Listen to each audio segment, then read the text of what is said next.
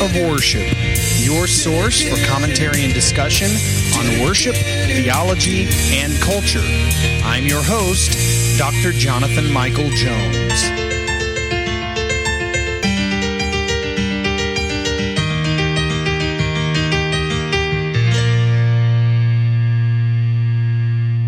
Hello and welcome to the Act of Worship podcast. This is Dr. Jonathan Michael Jones. Thank you for joining me today as we're continuing through the Psalm Project, and we have reached a point in the Psalms that I have been looking forward to since the beginning. I don't know, I think I've referenced this a few times, but we are at Psalm 120, which begins the first of 15 Songs of Ascent. So Psalm 120 through Psalm 134 are called the Songs of Ascent. And as the tradition suggests, they were sung by pilgrims traveling to the mountain of God, to Zion, to worship. And so Psalm 120 opens the group appropriately with the song of a faithful worshiper who is far away from the temple among a pagan people. And so these were used for liturgical purposes.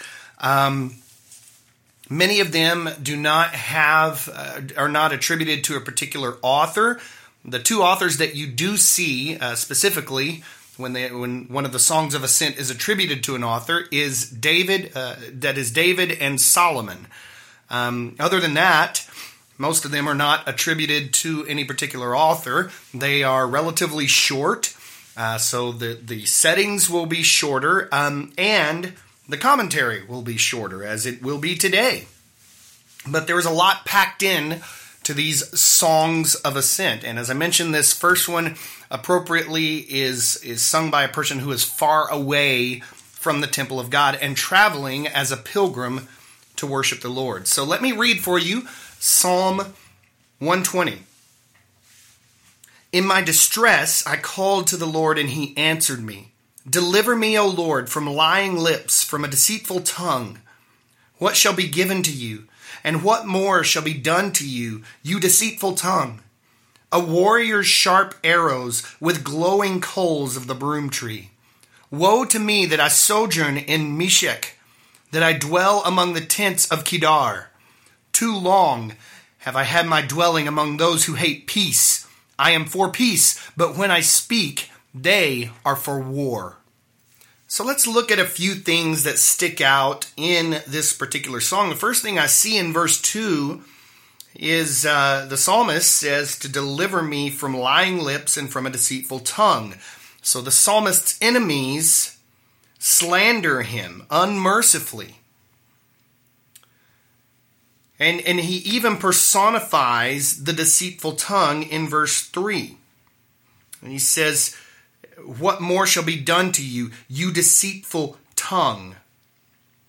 He says, what shall be given to you? And this is, when he's talking about there at the beginning of verse 3, what shall be given to you? The you he is referring to is the enemy whose lies trouble him. And then in verse 4, a warrior's sharp arrows. So the liars will be repaid with the same kind. And then he has this interesting phrase here in verse 5. Woe to me that I sojourn in Meshech, and that I dwell among the tents of Kedar. So the writer could be speaking figuratively here, comparing the treatment he receives from God's people to what he might expect from barbarians. Why do I say barbarians? Meshech was a son of Japheth, who was one of the three sons of Noah in the Bible. And according to the priestly source of the Pentateuch, Japheth is Noah's third son, but the Yahwist tradition in Genesis 9 represents him as the second son.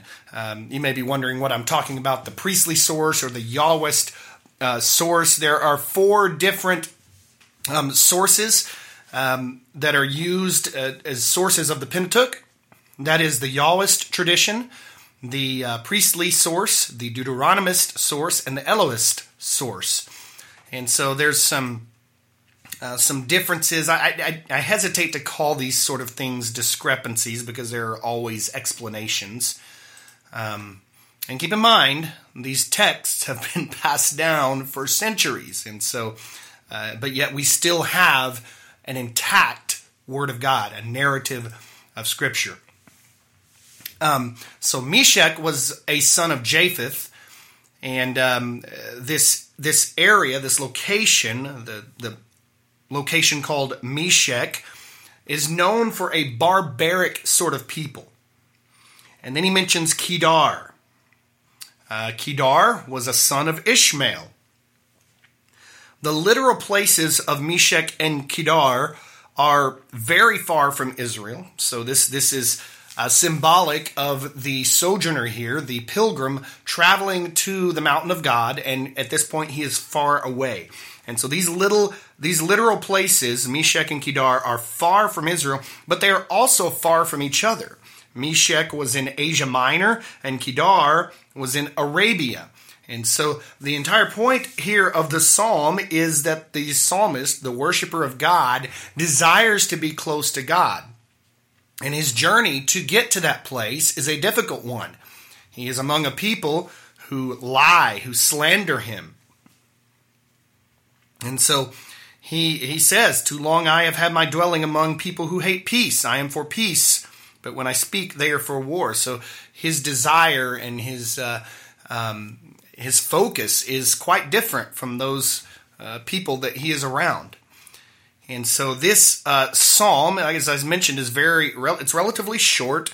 It is 4 short stanzas. It is set in a 6/8 time.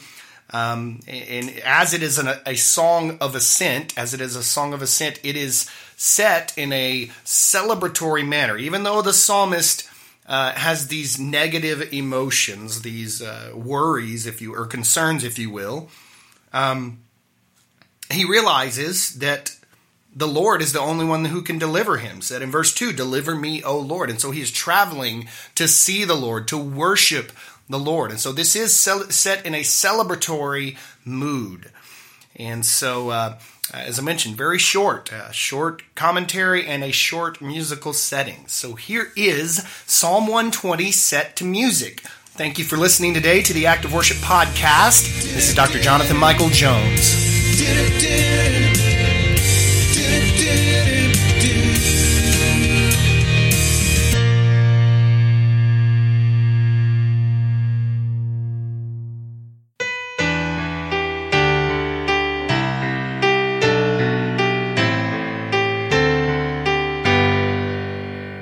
I cried in trouble to the Lord, and He has answered me. From lying lips and crafty tongue, O Lord, my soul set free. What shall be given you, false tongue? What added to your doom?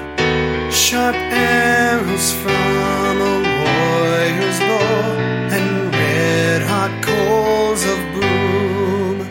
Alas for me that I've sojourned so long in Meshach's land, that I have made my dwelling where the tents of Kedar stand. Too long my soul has made its home with those who peace abhor. I stand for peace, but when I speak,